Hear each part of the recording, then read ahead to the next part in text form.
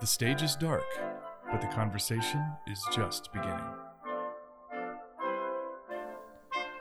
Welcome back to the Utah Symphony Utah Opera's Ghost Light podcast, a behind-the-curtain look into the world of classical music and the artists who make it. I'm Jeff Counts. And I'm Carol Anderson. Be sure, please, to go on Spotify and iTunes and subscribe and like and rate us. We want to get as many fans as possible this season. So we have with us today Daniel Charon, who is the artistic director of Ririe-Woodbury Dance Company. He's been involved in several productions with the Utah Opera, and we're thrilled to have him join us in this podcast today. Thank you so much. It's great to be here. Thanks for asking me. Great to have you. So Salt Lake City has a surprisingly rich dance tradition, doesn't it? Were you pleased to find such a robust environment when you first came here in 2013? I was surprised, and I was really pleasantly surprised, and I continue to marvel at the amount of dance that's found here. Both that there's a lot of companies in town between Repertory Dance Theater and Ballet West, and a lot of independent organizations trying to do dance. The university scene with I think it's 5 universities or 4 or 5 so universities many, yes. that offer degrees or minors in dance, right. And the schools. That was the one thing, was the schools, the high schools and elementary schools, and how I think all of the high schools have a dance teacher or dance curriculum of some kind. It's really part of the culture. Yeah, it's amazing. And in all my travels and everywhere I've been, I've never really come across that. And so it's really quite remarkable, actually. I think it's interesting when I think about dance, and I think about dance as a performance art form, and the fact that when I read your bio or the bios of anybody that's in this world, it's often talking about collaborations with galleries and opera companies or symphonies and other art forms. And it seems to me that there's something sort of naturally collaborative about dance, maybe because it's portable, maybe because everybody carries their work with them. I mean, what do you think makes your work so naturally flexible in this way? I mean, we want to bring dance to the people, and we want dance to be out there. And the more flexible we can be, the more we can actually get out there. Right. And so I think what you said with the collaborations with local arts organizations, that's an excellent way to do it, because we invite each other's audiences to see the work that we're doing. And as a small company of 6 dancers, 1 artistic director and 1 technical director, that's what we tour with. There's 8 of us that go on tour. And so we're able to offer presenters very flexible ways of presenting what we do. And so we can be in theaters like the Capitol Theater, that's a huge theater with tons of technical equipment and over 1,000 seats. And we can be in small theaters in rural Utah and be able to present dance to them. And for those communities, it's such a great opportunity to bring the arts to them, because often they don't get that opportunity. And so I think that's a really important part of the mission of Ririe-Woodbury. I've seen it firsthand. You remember, Daniel, in a previous life, I worked at Utah State University, and we presented you, and the 8 of you showed up in a clown car and just burst onto the scene and did incredible work. Speaking of collaborations, I want to mention that as we record, Utah Opera is in the middle of its Traviata run. How did this partnership come about? And I'm curious what the specific challenges and rewards of working with an opera company are. Well, I remember when I first got here in the city and started this position, meeting a lot of different arts people, and especially artistic directors, and having lunch with Adam Skloot, who's the director of Ballet West, right. and having Christopher Macbeth on that list of people that I wanted to get to know and Who's, meet. of course, the opera artistic director. Right. Correct, yep. I remember having lunch with him, and it was really a conversation, I think, of getting to know each other and see if there was a possibility to do something in the future. And I remember him saying to me, do you know of any choreographers that you think might be a really good fit for the Utah Opera and choreographing on the opera? And I was like, well, Christopher. I happen to be sitting right in front of you. I would love to be, I would be very interested in doing something like that. In my history, I've danced in a lot of opera. Mm-hmm. And before that point, I'd never really had the opportunity to choreograph for an opera. And it sounded like with Christopher, too, the opportunity to find a local collaborator to be able to do that was something that was very appealing to him. And so that's where that first project, the Pearl Fishers, right. That's where the first project came from. In terms of challenges and rewards, I mean, what I love doing about opera, I love coming and being a part of a greater vision, and to come in and really know what my role is, mm-hmm. and really know the things that I'm trying to accomplish, be it a scene or a particular dance to help the storyline or the storytelling move along. I really enjoy that, and working with the director, and the director saying, hey, here's this part of the score. I'm looking for this kind of thing. All the directors I've worked with have been very open to my feedback and my ideas as well. But it's so nice to kind of fall into somebody else's vision like that and help try to realize this broad scale production. Yeah. And so for me, that's very exciting. Again, I often work with the 6 company dancers, and it's the 7 of us in a room together. And so coming to the opera and the scale of that, where, you know, just the scale 40 of to that. 60 people on stage performing. Yeah, exactly. Or even the idea of, you know, we come into a production meeting and suddenly there's 3 stage managers. There's like a choral director. There's the maestro. There's like this list of people. The production team's bigger than your company. Exactly. Twice as big, if not. But yeah, I mean, so those kind of things are amazing. I just, it's such a different world. I mean, opera is one of the things that drew me to opera is the synthesis of all these arts, visual, dance. I love when we have dance. Yeah. It just adds so much to what we've done. So Pearl Fishers was the first collaboration. Correct. Then we did Moby Dick. Aida, Moby I forgot Dick. it. And Aida. Yeah, And Aida was with Garnet Bruce, who Correct. was the director of this production of La Traviata as well. So this is the first time, however, in these 4 collaborations that we've actually used your company dancers. So as director of these dancers, having to work with another director, have you had any challenges or interesting experiences trying to connect those together? Could be the use of our dancers in the production. Yes, that we're actually using the Ririe-Woodbury dancers for the first time. I mean, I think what it does is it elevates the experience and it elevates what we're able to do. So rather than coming in, and the opera world moves very quickly. And so often I come into the rehearsal and it's like, okay, here's your 2 hours to do this scene, and you need to accomplish it in this time. With dancers you may not know. Often with freelance dancers that I don't work with regularly. Right. And that's a different kind of pressure.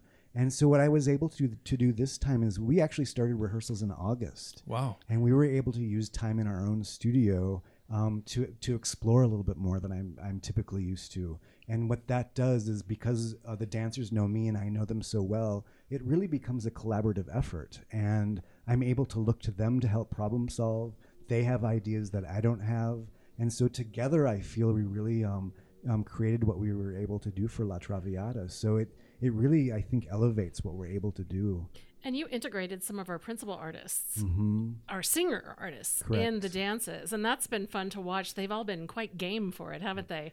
Yes. And I love especially the relationship that has grown up between the dancers and our Violetta, Anya Matanovic. Yeah, I know. I mean, I dance with Doug Verone in New York, and Doug Verone has done a lot of operas. And basically, when I've performed in operas, it's been under his direction. And so I learned a lot from him.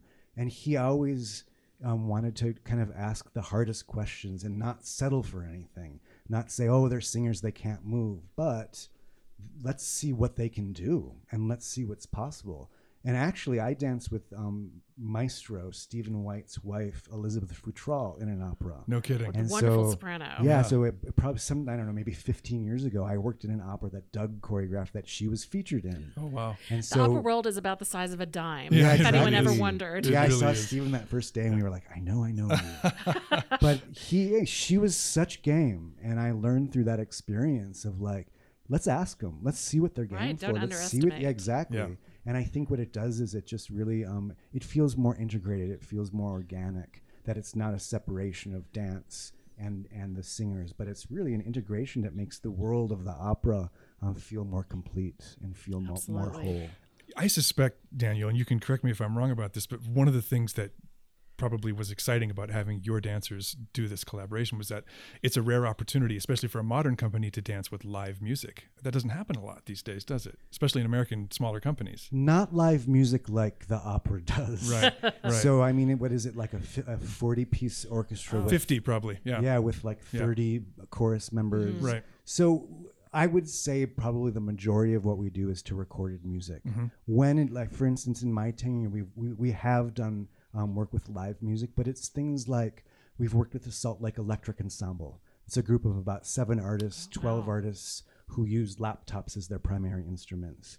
We've worked with a composer named Michael Wall who's played live for us. Again, it's usually some sort of synthesized in the electronic realm. They actually all do use acoustic things, but that's more the realm of what we do. We've worked with a DJ before, but in terms of an acoustic orchestra led by a conductor and the way that that's done, very different. Yeah. And so I remember, because we we worked with a recording, and then actually Carol played some tempos for us. We came in and she was able to record some tempos on piano for us. But I remember when the Sitzprobe happened and the orchestra played for the first time, I mean, the dancers were just totally in awe and totally memorized. Sure. Mesmerized. I know we're so looking forward to that moment of performing with the orchestra. It was really fun watching a rehearsal. When the first day we saw the dancers with the chorus in an evening rehearsal, and the chorus was mesmerized watching the dancers do their work. And then we turned around and the dancers watched while we showed what had been staged in the big drinking song, and the dancers were astounded at the sound that was coming from that chorus and all those principles. So it's definitely a mutual admiration society. Absolutely. We can't wait till the next collaboration. I hope there'll be many more. Yeah, me too. It was so great. Well, off the subject of opera a little bit, but is there a story, real, imagined, whatever, that you just feel like is yearning to be choreographed? Something that you're dying to get your hands on? Well, not to directly answer that question, but here is something that's interesting, I think. Well, like, for instance, let's take Moby Dick. When I came and worked with Christine McIntyre and Moby Dick, and what happens is there's so much research that's done. Right. And there's so much, like, movement ideas that I think about. And the music of Jake Heggie's score was just so rich with all these potential dance things that just never, based on the context of the opera itself and trying to make it a realistic experience and figuring out like how much dance and movement do we really need, or does it feel arbitrary? But I feel like like something like Moby Dick the ballet. Oh, And wow. to find like Jake Heggie and say like, okay, let's write a score based on the music that you wrote for Moby Dick. Which is already so gestural. Exactly. There's so much in it Yeah. that just didn't have the opportunity to emerge as movement. Yeah. And to make kind of an abstract version of something like that. Because there's so much research that's done. Same thing happened with Aida. And it's just like there's so much research that gets done. And there's so much potential. And then in the context of the opera, it never has the opportunity to reveal itself. And so I don't know if that's like the story that needs to be told, or the dream of mine, but that's something like in context of working with the opera that I've thought about a lot. It's a story that needs to be told again. In an abstract way. Yeah. No words, that it becomes a ballet score, it becomes a modern dance score that can be created too. And So we've got a great set. yeah, exactly. Absolutely. So Well, we've said this like, before, but Jake, are you listening? Jake, are you listening? That's I mean, Jake and Jean have been on the show, so we just assume, Carol and I, that they're listening to every episode. right. Of course they are. As Stealing I will ideas. after this. Great. Right. We have one more question for you, Daniel, and it's sort of a tradition of the show, and it's because of the line of work we're in theaters, most of which are purported to be haunted. I'm curious if you've ever seen a ghost. Give us some details. You know, strangely, I am not a big believer of ghosts and the supernatural. However, I did have an experience once that makes me question that belief. And so it's not in a theater, but we were doing a residency at State University of New York at Brockport. They converted the gym, and I think it was a pool, actually. They converted this pool space. It was like a swimming pool into a dance studio or into a gym. And then it was purported that somebody had drowned and died in this pool, right? And so then there's this word on the street that this basement of this building, the dance building, was actually haunted. Of course, I didn't really believe any of that, but one night, and this is the only thing in my life that's happened that makes me actually question it. One night, anyway, I'm walking downstairs, I'm the only one there, and there's this propped open door. And it's the type of door that like will automatically close if you let go of the doorknob, like there's tension to it, but it was propped open. I'm walking halfway through this room, and this door shuts, and it just kind of slams right in front of my face. And so that's my ghost experience. So I've never seen a ghost, but if I were to say that would be my encounter. It sounds like you didn't see this one because it wanted privacy. I think so. So Slam I the don't door know. in your face. What do Slam the people door in usually your say to that? Do they usually people have a ghost? You know, it answer? varies. We've Yeah. gotten some pretty amazing stories. We've had everything from absolute true believers to people that just say, don't believe in ghosts, next question. So it's really run the gamut. That is the thing that makes me question my statement of I don't believe in ghosts. You know, I've said it my whole life too, but I also admit that I'm open to just about anything. Yeah, you never know. We're so glad you took the time out of your busy day to come and join us for this chat. And we look forward to many more Utah Opera collaborations. That would be wonderful. And hopefully bringing that Moby Dick abstract ballet to life at some point. Thanks, Daniel, very much for being on the Ghostlight Podcast. Yeah, thank you for having me. I appreciate it. The Ghostlight Podcast is produced and edited by Robert Bedont. Be sure to visit utahsymphony.org and utahopera.org for more information on upcoming performances. If you're not already a seasoned subscriber, click on the tickets button to learn more about the benefits of being a part of our family of music lovers. The Utah Symphony and Utah Opera season sponsor is the George S. and Dolores Dore Eccles Foundation.